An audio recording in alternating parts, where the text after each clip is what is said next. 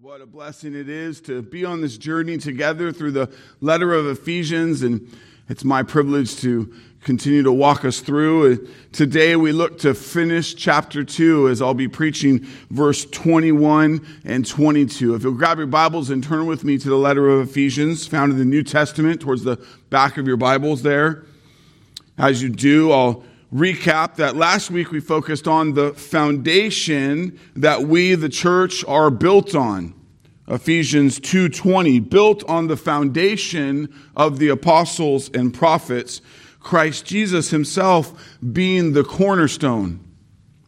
And this week, we finish chapter 2 by focusing on the structure that is built on that foundation. Look with me at our verses today, verse 21 and 22. In whom the whole structure, being joined together, grows into a holy temple in the Lord. In him you also are being built together into a dwelling place for God by the Spirit. Lots to cover this morning as we finish chapter 2. I'm excited for what God has prepared for us as I've spent many hours this week in study and prayer with him, and excited to share these good things with you this morning. Look with me as we dive in now to verse 21 and 22. In these two verses, Paul essentially says the same thing. That essentially we, the church, are being joined, are growing, are being built into a holy temple, a dwelling place for God by the Spirit. Look again, Ephesians 2:21. In whom the whole structure being joined together, grows into a holy temple in the Lord. Then verse 22, in him you also are being built together into a dwelling place for God by the Spirit. In whom and in him, both start the beginning of both verses. And to look at these beautiful truths Paul's giving us here in verse 21 and 22, we need to start where he started, which is really the emphasis of last week's sermon in verse 20, which is that the church is vitally connected to Christ as the sure foundation, as our essential cornerstone. Church, we only have spiritual life and progress in life that honors God because of Christ. And if we are grounded in Christ, then God will do his work in and through us.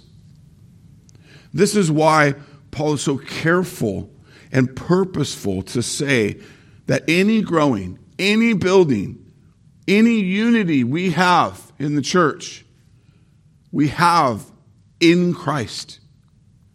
Understand, as we begin to look at the structure that God's building, the church itself, we are in Christ, and we're not just built on Christ. Meaning it wasn't Christ back then who did something and now he's gone, and then it's us doing something now. But our very spiritual lives and progress is essentially and dependently connected to Christ every day. Scripture is clear time and time again that it is Christ in us and us in Christ. To get outside of this understanding is to grab hold of another view of religion or something that is a moral instruction for conformity. No, it is Christ at work, and Christ at work in and through us. We're dependent on him.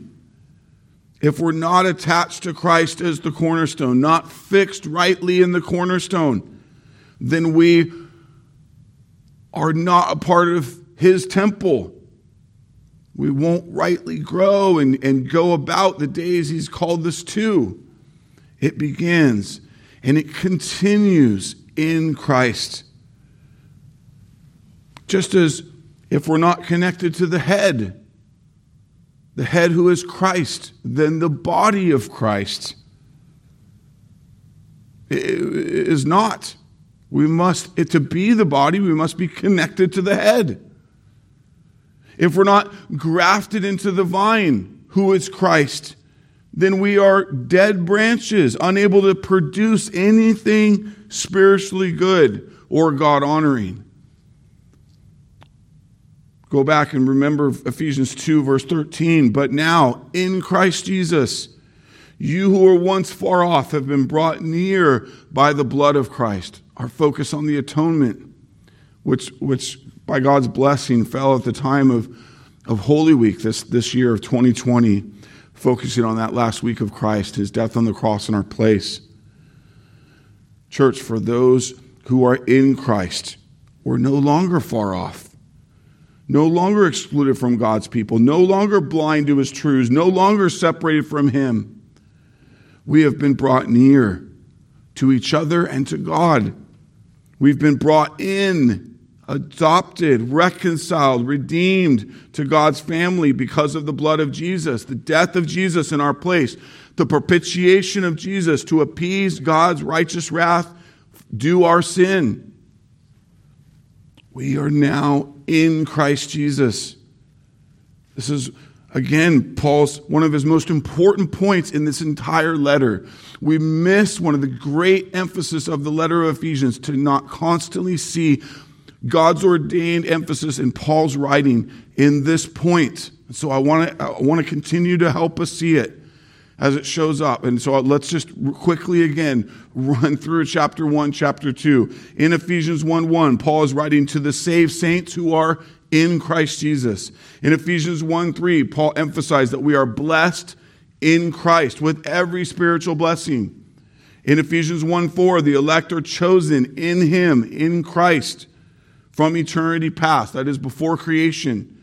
In Ephesians 1:5, we are predestined for adoption as sons through Christ Jesus. In Ephesians 1:7, we're redeemed in him. In Ephesians 1:11, we have obtained an inheritance in him. In Ephesians 1:13, we are sealed with the Holy Spirit in him. In Ephesians 2:5, again, he says we're saved, we're made spiritually alive with Christ. Ephesians 2:6, we see that we're raised up and seated with him in the heavenly places. In Ephesians 2:7, we know that the immeasurable riches of God's grace is in Christ Jesus. Ephesians 2:10, we are his workmanship, created in Christ Jesus for good works, which God has prepared beforehand that we should walk in them. In Ephesians 2:13, in Christ Jesus, we who were once far off have been brought near by the blood of Christ. And then again today, verse 21, 22, there's no denying that all of these greatest gifts, all of this most vital change in our identity and position in eternity is absolutely dependent on our union with Christ. To be saved, we need all of Christ's righteousness, and we need none of what we are in our sin. Christ alone perfectly and completely satisfies God's holy standard for us. I want each of us to see how absolutely dependent and completely united with Christ you are, to see just how life-altering this news is, to be saved in him, to be grafted in and connected to Christ. As you remember last week, we looked at Acts chapter 4, 11 and 12. Let me remind you of these few verses. This Jesus is the stone that was rejected by you, the builders, which has become the cornerstone. And there is salvation in no one else.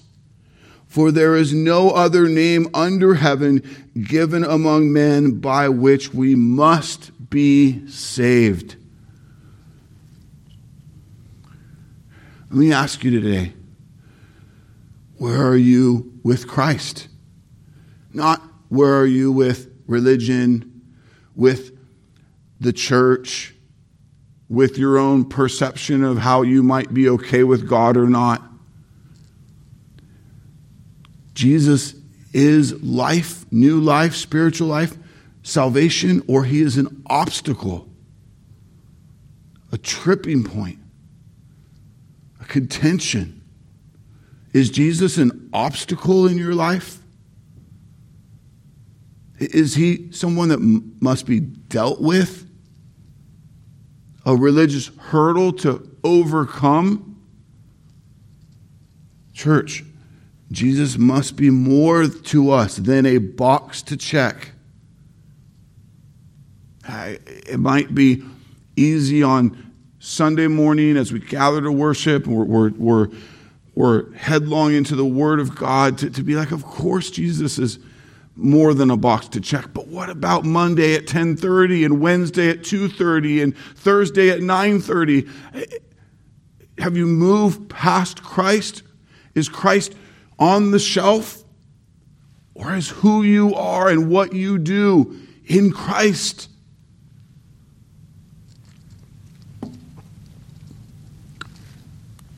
Are his ways your ways? Are his commands your joy to obey? Or are you constantly going, I don't know if I want to do it that way, his way? Jesus must be to you your foundation to all of life, a rock in which you stand and trust in him. Even when you don't understand the circumstances, even when the storm is raging, he is a cornerstone that keeps all that you are together and whole and pointed in the right direction. Is he the one, Jesus, the one your whole life is built in? Without him, you have nothing. Church, may we continue to solidify how we are always and fully connected to Christ, and without him we have nothing that is good for life with God, especially life with God in eternity. Everything and anything that you do that honors God, that is good for anything true and lasting, is absolutely dependent on Christ. You might be saying, Pastor, you spent all of last week telling us this. And now all of this opening sermon, we're only 2 words in. Yes.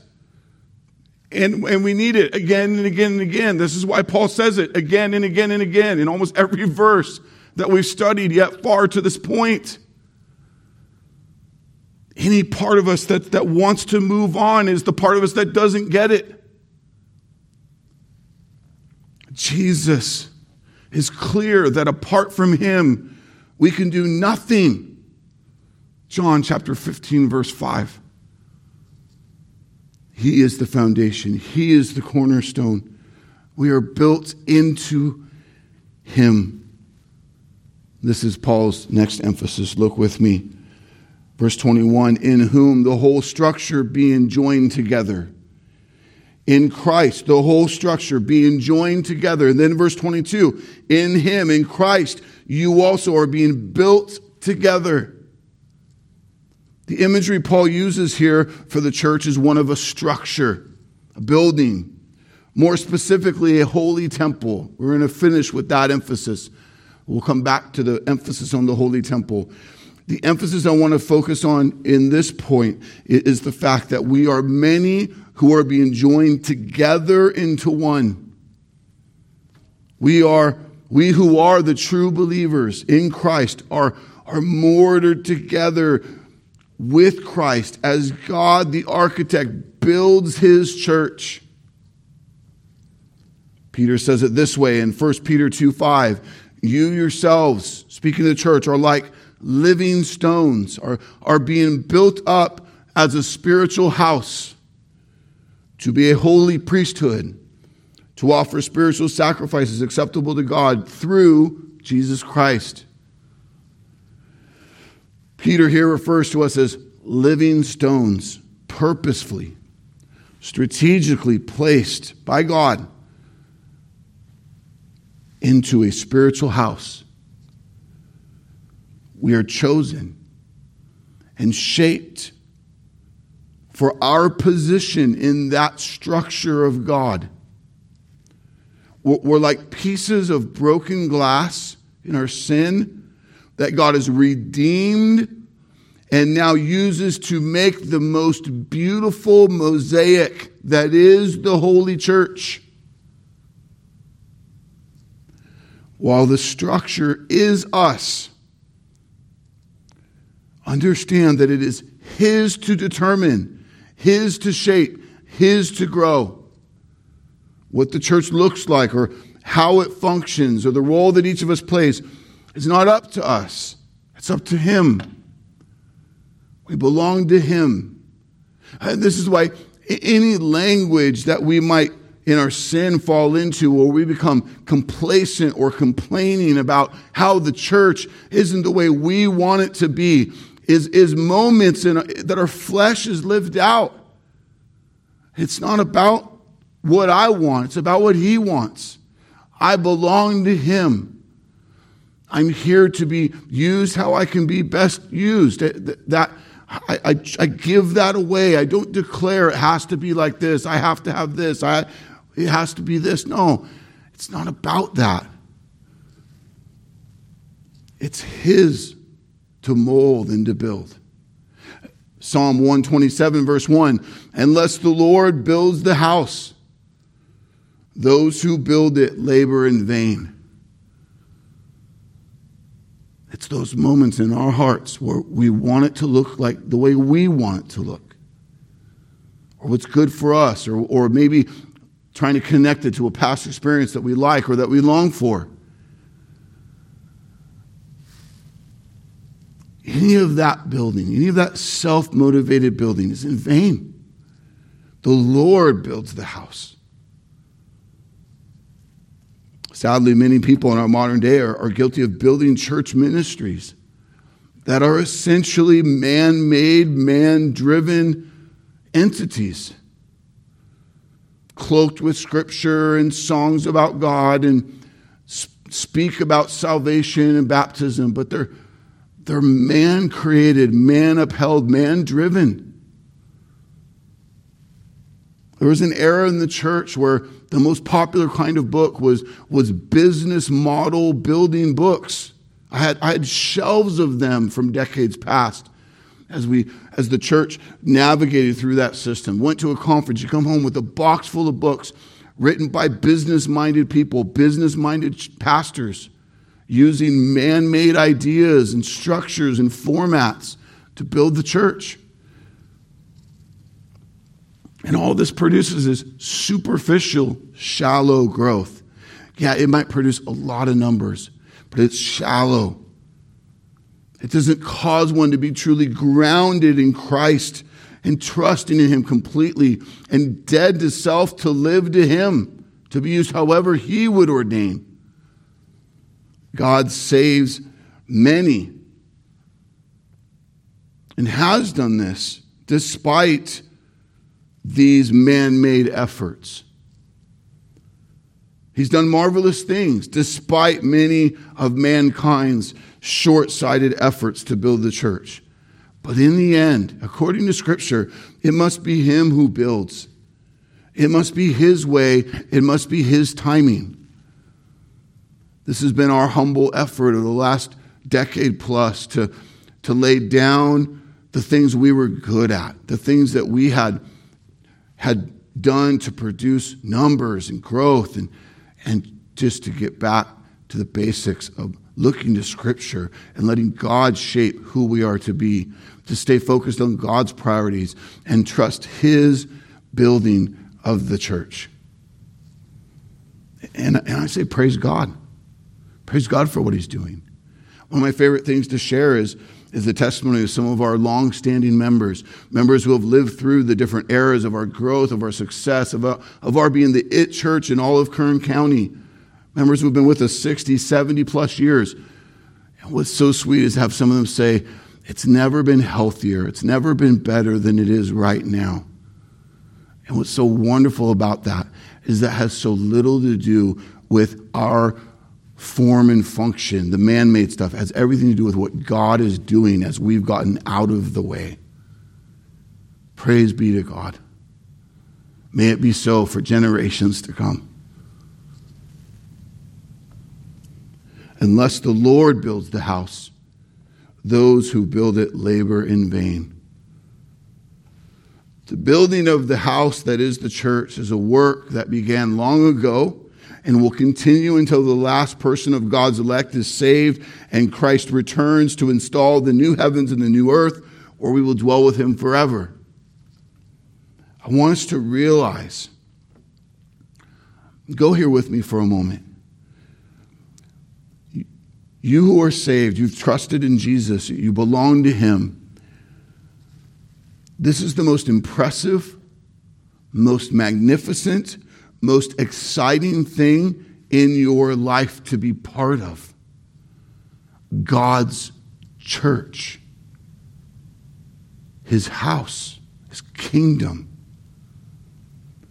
It is bigger than what your company's doing or accomplishing.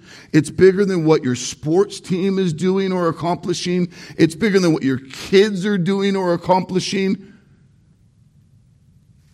It is the work of God to build his kingdom. And we get to be part of that. Do you see it? Do you realize personally, God is doing this every day in many ways we don't even see. There is a silent, quiet, holy construction that is the true church being built. Why is it like that? Because the church is built in the hearts of man. God, who gives saving faith and sanctification that changes people from the inside out, that brings unity to what was disjointed and full of discord among people, brings us together in unity.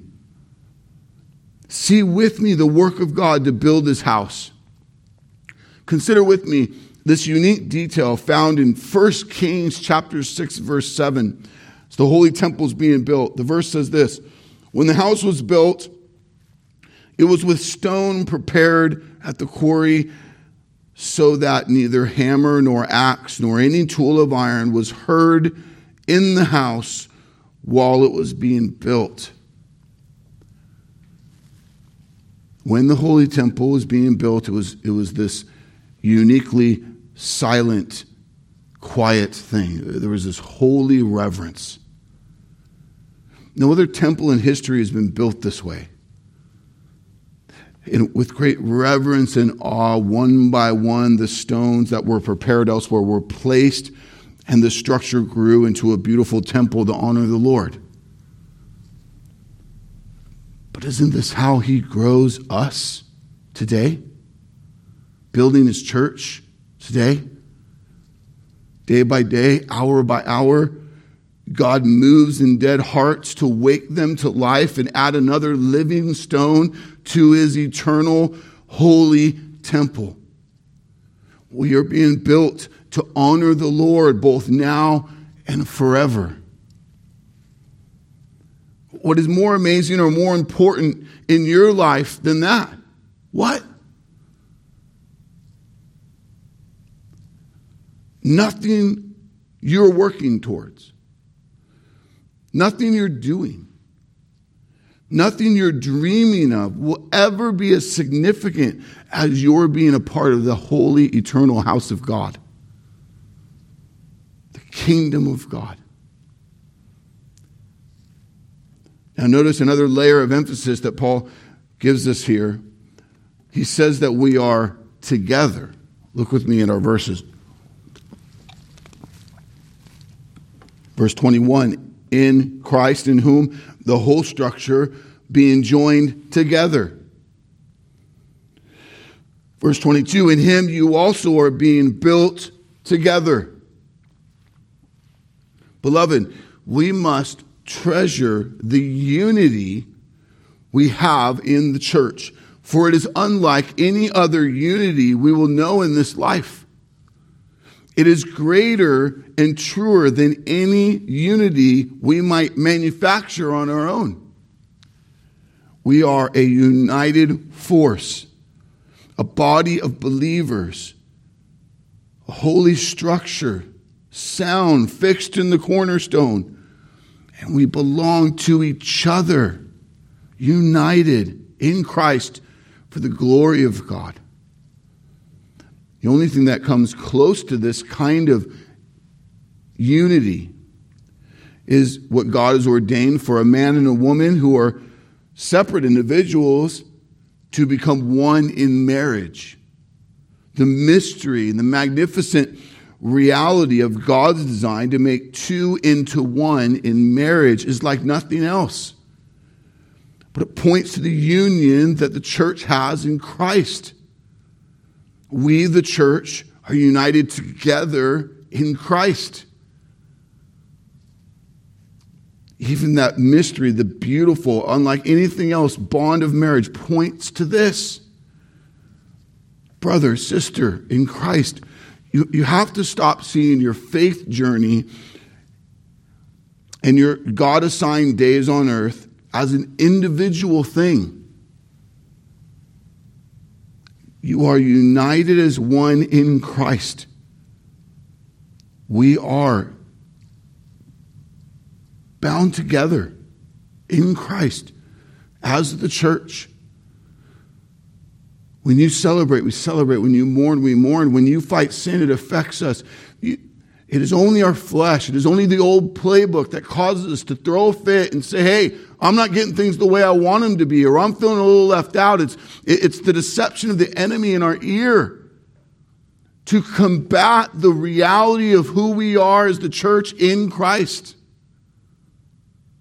May we stay fixed on the truths of God and let them override the fleshly feelings that cause us to be disconnected or to create distrust with each other. Whether we like it or not. Because in our flesh, there's moments where we don't. There's moments when we want to complain. There's moments when people get on our nerves. But that's our flesh. That's sin.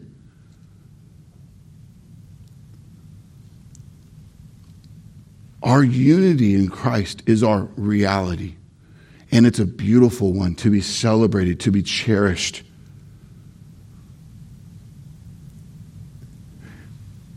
The diversity of who we are is part of the beauty of it. Consider the words of Paul to the Romans in chapter 12, verse 4 and 5. For as in one body we have many members, and the members do not all have the same function. So we, though many, are one body in Christ and individually members of one another.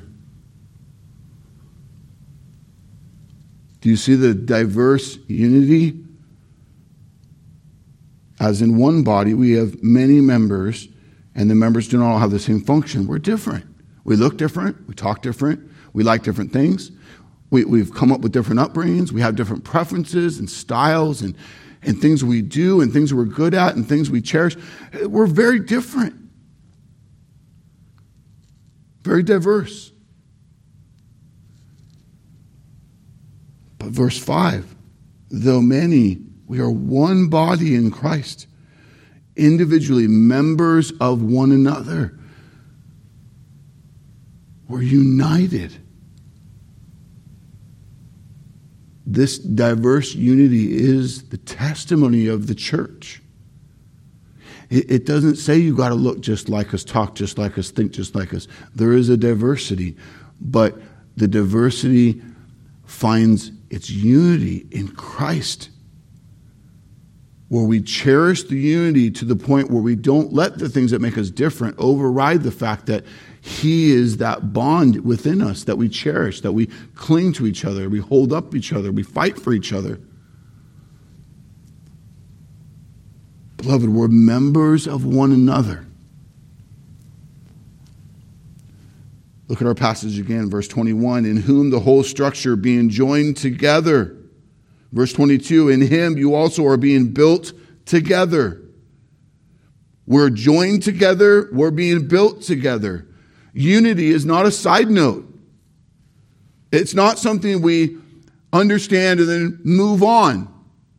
It's something we must slow down, grab hold of, live out. Why? Because it is a major part of our testimony to the watching world. for this purpose time that God has for us here on earth. We know this because it is a major part of Jesus' final prayer to the Father before he's arrested and goes to the cross on our behalf. What was he praying for in that final hour, in that final time, that intimate time with the Father, the high priestly prayer? What's his final plea to God the Father? It's for our unity. The high priestly prayer, John 17. Look at verse 9 through 12. I'm praying for them. I'm not praying for the world, but for those you have given me, for they are yours. All mine are yours, and yours are mine, and I am glorified in them.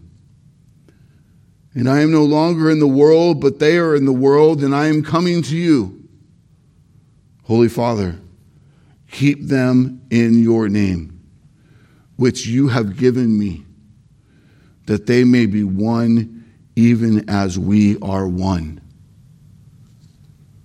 While I was with them, I kept them in your name, and which you have given me.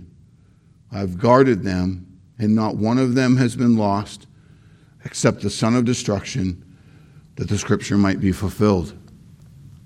Did you hear it? That they may be one even as we are one.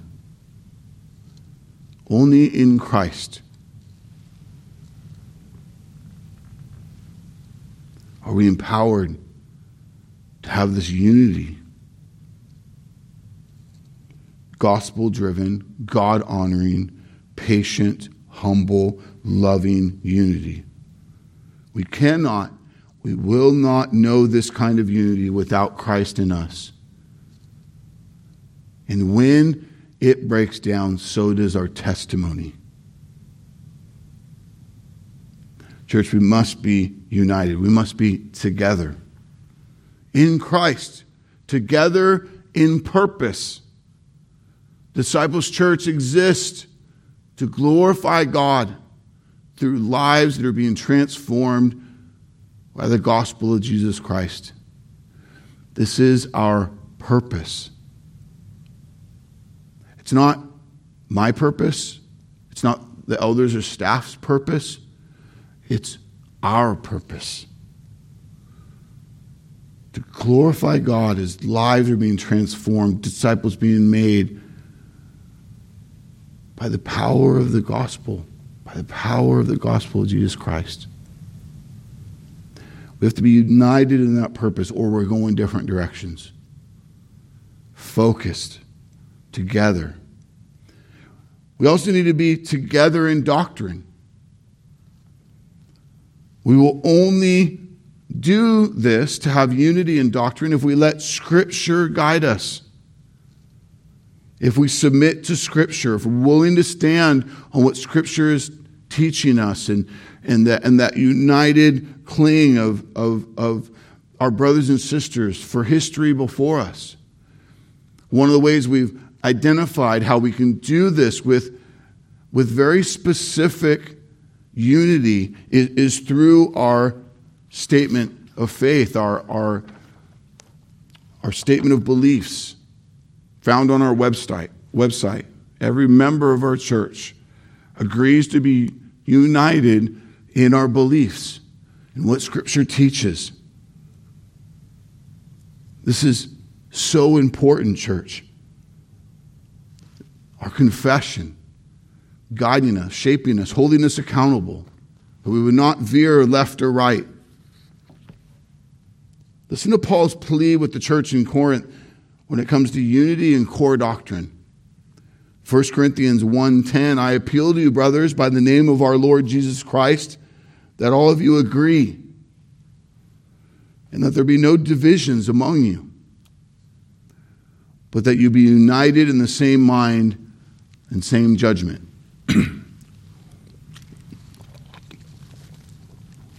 See that this is something that we take very seriously here at Disciples Church.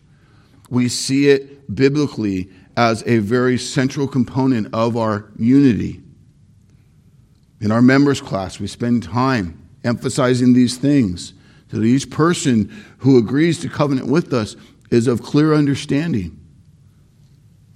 In our preaching of God's Word every Sunday, in our study and work through the Word of Truth Catechism at midweek, we aim to solidify these biblical understandings in doctrine for our unity, for our testimony. Our high goal is to rightly divide God's holy word so that we are together to stand on solid biblical doctrine. This is a major part of our unity and therefore what God is doing in and through us, the local church. Now notice with me one particular emphasis we see in verse 21. In whom the whole structure, being joined together, grows into a holy temple in the Lord. The church joined together in Christ is growing. How is it growing? Well, it's growing in number as more of God's elect are saved and brought into the fold, adopted, grafted in, living stones added to the structure. Each of the elect are being added to the flock. We are also, in addition to being growing in number, we are growing spiritually. When we're saved, while we are sanctified in a way that gains us access to God the Father through Christ and because of His perfect righteousness, we individually are a long way from mature, perfect, and lacking nothing. This is why the Christian life is one of ongoing, progressive sanctification. Sanctification is to be made holy. It's a refining process. 2 Corinthians 3:18, and we all, with unveiled face, beholding the glory of the Lord, are being transformed into the same image from one degree of glory to another. For this comes from the Lord who is the Spirit. God is sanctifying us, transforming us in the work of the Spirit. This is why we study God's Word. This is why we lean into God in regular prayer. This is why we have shepherds to lead us and teach us God's Word. Why we have the body of Christ, the church, to walk with us, to hold us accountable, to help us grow and not veer away. But most essentially, I want you to see how the church is growing spiritually as we are fixed in Christ. Or as Jesus himself taught, abiding in Him. Look again at Gospel of John, chapter 15, verse 4 and 5. Abide in me, and I in you, as the branch cannot bear fruit by itself, unless it abides in the vine. Neither can you, unless you abide in me. I am the vine, and you are the branches. Whoever abides in me and I in him, he it is that bears much fruit. For apart from me, you can do nothing. The word we see most often used by Christ in John 15 is this word, abide. It's the first thing I want us to realize is that abiding is always in reference to divine fellowship. Only those who have been born again are capable of having fellowship with the Father, and the Son, the Holy Spirit. To be in Christ is to abide in Him. There's two different ways that happens. We must first be in Christ if we're going to abide in Christ. Believers are not exhorted to be in Christ. Being in Christ is the work of the Lord. But we are exhorted to abide. The word abide means to continue, to dwell, to remain, to fix. It's really where our attention, our priority is going. To abide, to stay plugged into the source of life, which is Christ Himself. We do not thrive in the Christian life by getting distracted, by dwelling or being fixed on other things. It's in these seasons that we drift, that we wander, that we slip into sin. And no, we must see and savor our Jesus instead. and stay fixed on Him. To abide is to remain constantly in Christ, pondering His word, acting for His glory and will, living out who He is in us. We're always desperate for Him. And there's a progression, even in this passage. Jesus moves in 8 different references of talking about the fruit, to talk about fruit, and then more fruit, and then much fruit, revealing some of the progression of our sanctification. When the Holy Scriptures talk about fruit, it's always talking about character. It's not just an outer result of good looks, great voice, one who can run fast. No, it's the growth of the blessing that comes from the core of who we are. The characteristics of a person, what we put forth, and blessing others, and how we navigate this life. The fruit or the character of the Spirit of God at work in us.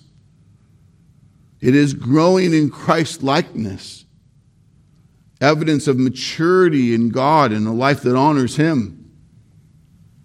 It is the growing that God does in and through us. Think of the fruit of the Spirit: love, joy, peace, patience, kindness, goodness, faithfulness, gentleness, and self-control. This is the fruit of the Spirit. The work that God's doing in and through us to change us and sanctify us. And so we as Christians, we don't focus on trying to be better people, trying to be more happy or joyful or self-controlled. That's an external modification. No, we need to abide in Christ, and the Spirit produces this change in us. This is the growing that's happening in Christ. He is the vine. We, the church, are the branches, plural. Together we're growing into Christ, and He's growing the fruit of the Spirit in us. This is what makes us a holy temple. The perfect work of Christ, the ongoing, and then the ongoing work of the Holy Spirit. Let's look at the structure He's building us into. Verse 21. In whom the whole structure, being joined together, grows into a holy temple in the Lord.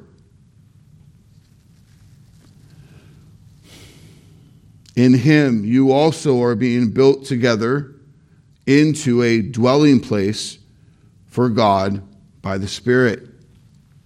What kind of structure is God building as He saves and adopts each member of His eternal family?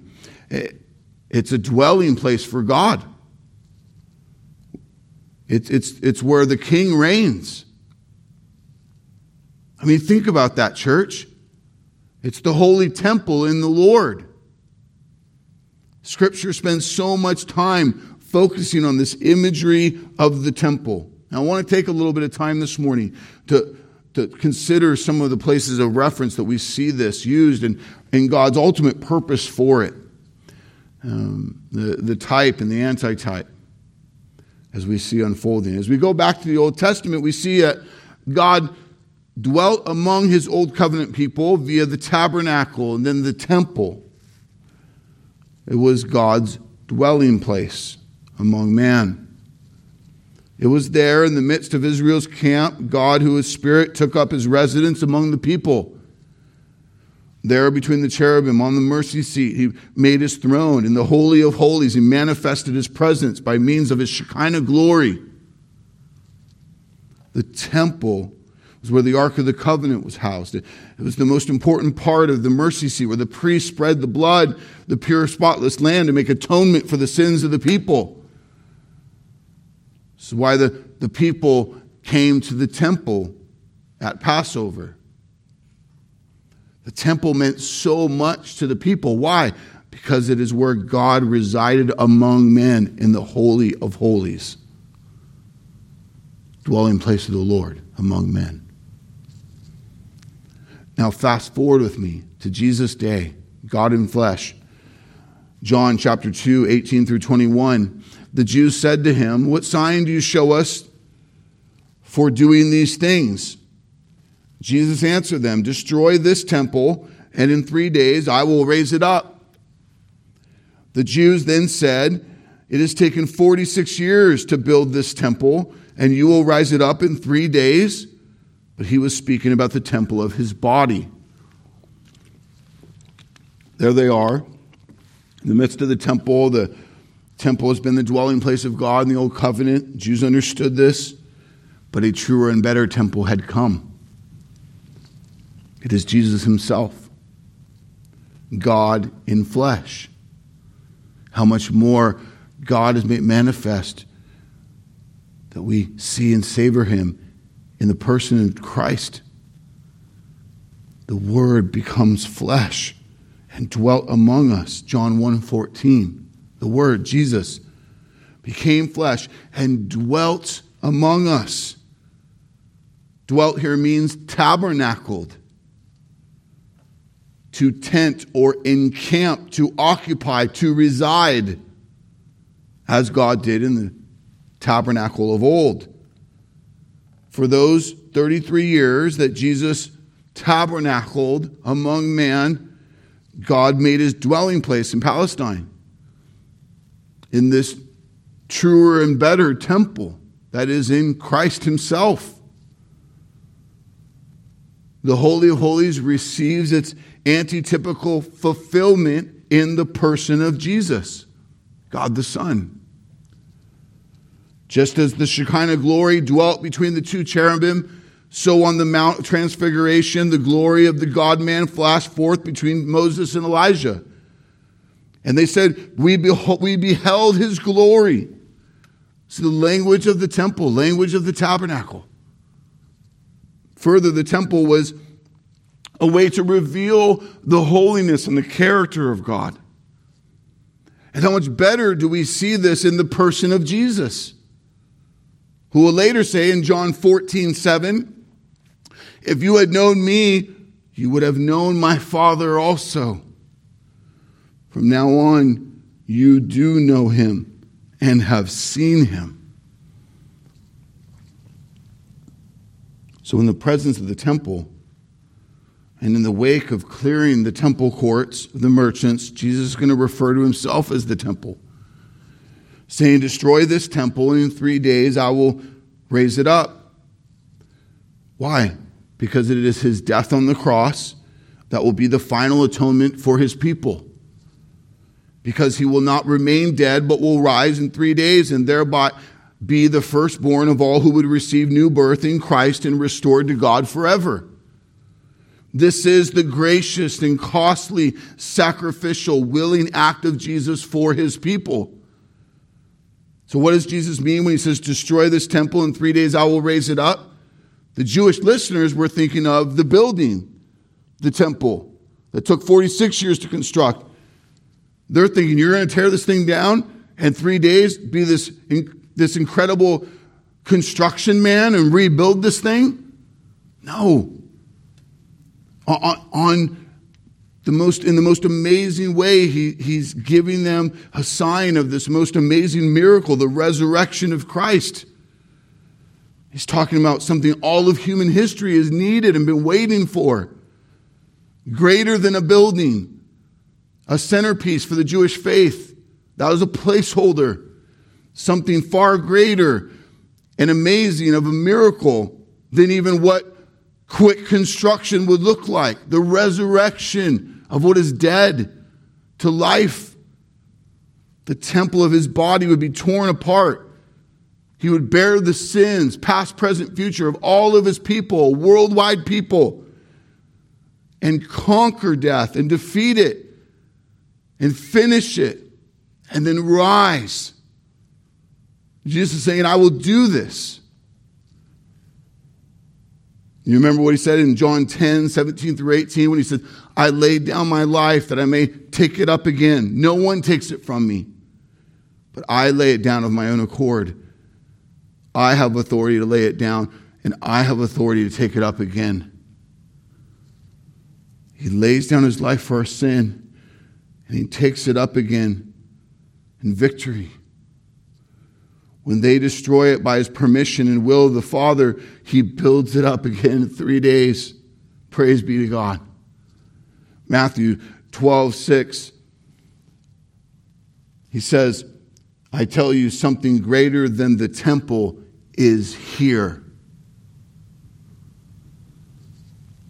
He's talking about himself. Jesus, the temple. I'm the new temple. When I raise my body from the dead, my chosen people from around the world will come to God through me. There will be no more need for pilgrimages to Jerusalem, to that building. There will be rebirth in the heart and living faith in Jesus Christ alone for salvation and life with God. When Jesus died, the testimony in Matthew 27:51 says, behold, the curtain of the temple was torn in two from top to bottom. The veil of the temple is ripped from top to bottom, and the Holy of Holies is exposed. Why is this important? Because we need to see that the old covenant and the whole sacrificial system had come to an end. The Holy of Holies is exposed. How is that appropriate? How is that okay? It's not set apart anymore. It's not protected. It's not kept holy. Why? Because it's no longer the dwelling place of God among his people. Christ, our mediator, our redeemer, intercedes for us before God directly. So now let's bridge. Let's take the important step that Paul takes here in our passage, built on all this understanding. If Jesus is the temple, then how are we, the church, the temple? Right? In whom the whole structure is being joined together grows into a holy temple in the Lord. He's the foundation. We're the structure. How is he the temple? And yet it says we're the temple. Think about it. We who are the bride of Christ, the church, are the body of Christ. And he is the head. Christ is the foundation, and we are the structure. It comes back to the thing that we must not ever do, which is to separate ourselves from Christ. We, the church, who are in Christ, are the temple, in whom the whole structure being joined together grows into a holy temple in the Lord. Paul says it this way in 1 Corinthians 3:16 through 17. Do you not know that you are God's temple and that God's Spirit dwells in you? If anyone destroys God's temple, God will destroy him. For God's temple is holy, and you are that temple. Church, we are the body of Christ. We are the dwelling place of the Holy Spirit, Scripture says. With emphasis to what we do with our lives, Paul brings correction, rebuke, and teaching to the Corinthian church in chapter 6, 1 Corinthians 6, 19 through 20. Do you not know that your body is a temple of the Holy Spirit within you, whom you have from God? You are not your own, for you were bought with a price. So glorify God in your body. This is Paul's emphasis in verse 22. Ephesians 2:22, in him you also are being built together into a dwelling place for God by the Spirit. I want you to see today, I want you to know that you do not need to make a pilgrimage to a temple. The house of the Lord is not this building. We need to stop calling it that. The structure, the walls of this place are not the house of the Lord. That's old covenant language. We, the united church, are the house of the Lord. The presence of the Lord has come near. He lives within the hearts of his people. We, the church, are the holy temple. We are the united, redeemed people of God. We are the house of God. Catch this important clarity in my words. We, the united, redeemed people of God, are the house of God. You as an individual are not the church. No, the united, redeemed people of God are the church. This is why you're not doing church right now as you sit at home and worship through these means. This is a compromise in a very unique time. But understand, it is a compromise. The church is the gathering. It is the accountability. It is the discipleship. It is the following of the shepherds. It is the redeemed individuals who are united together. As this building, just like all the old temples, are no longer the house of God. You don't have to come to the building to interact with God. We together are the house of God. This is a potent and powerful insight into who we, the redeemed, have become in Christ. Consider with me what this meant for those in Ephesus who are reading this letter under the shadow of the most massive temple, world famous Temple Diana. If you remember, Ephesus was most known for the Temple Diana, also called the Temple of Artemis, based on Greek mythology. The Temple of Artemis was later deemed one of the 7 wonders of the ancient world because it was so massive and so grand. It was central to that community. That local economy was largely driven by the merchants of temple trinkets and tourist activity to this structure of false worship. So here's the proclamation of Paul to both Jew and Gentile who are being united into one structure, a holy temple that was for the dwelling of God. This would have been, when understand rightly, a truly game-changing revelation for the believers in Ephesus. Because everything about their lives and livelihood and culture was connected to this temple of Diana. And now God has supernaturally done something in them because of Christ to make them the dwelling place of the true and living God. To make them into a holy temple, Jew and Gentile united together. They've spent their entire lives under the shadow of the Temple of Diana, and much of their livelihood centered on it. Now Paul says they themselves are made new in Christ, a dwelling place for the Almighty God himself, a holy temple in the Lord. Disciples Church, I want you to see for us that we don't miss what this means for us, how game-changing this should be for us. In Christ, the whole structure being joined together grows into a holy temple in the Lord. Verse 21. Verse 22. In Christ, you also are being built together into a dwelling place for God by the Spirit. This news needs to capture us. It needs to send us forward in life and in faith in a way that changes everything. So that you don't just finish the service this morning and go back to normal.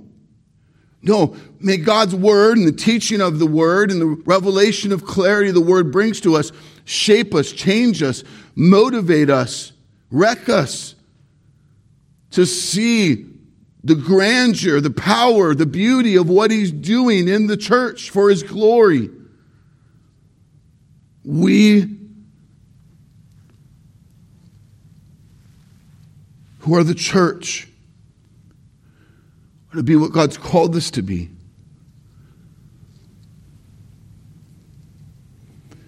And to do this and to be this is no small matter that lives in the shadows of our man-made ventures or priorities. It is the priority of God to build his kingdom, the only everlasting kingdom. Everything else will burn. Everything else is momentary. Even the greatest temples of human history all have or will have their demise. But the temple of the Lord will stand forever. Amen. Let's pray. Lord, we thank you for your good and holy word, the instruction, the revelation that you bring through it, perseverance of it, or access to it, that it gets to shape us and mold us and convict us and mobilize us, Lord. I just thank you. I praise you. I praise you for working through Paul in all the ways that you have, writing much in the New Testament, specifically this letter of Ephesians. I thank you for the blessing it's been in these last 27 weeks to be studying and growing through our understanding of your holy word in chapter 1 and chapter 2. We look forward to what's ahead now in chapter 3. But Lord God, I pray that none of this is a box checked, is church done, what's for lunch, moving on. But God, that these truths are shaping, are moving, are giving us a different way of looking at our days, our relationships, our testimony, the way we hold so high the work of what it means to be the church and to do the work of the church as our great priority. And so we just say thank you. We say thank you, Lord, for your endurance in us in this very unique time that has affected the world.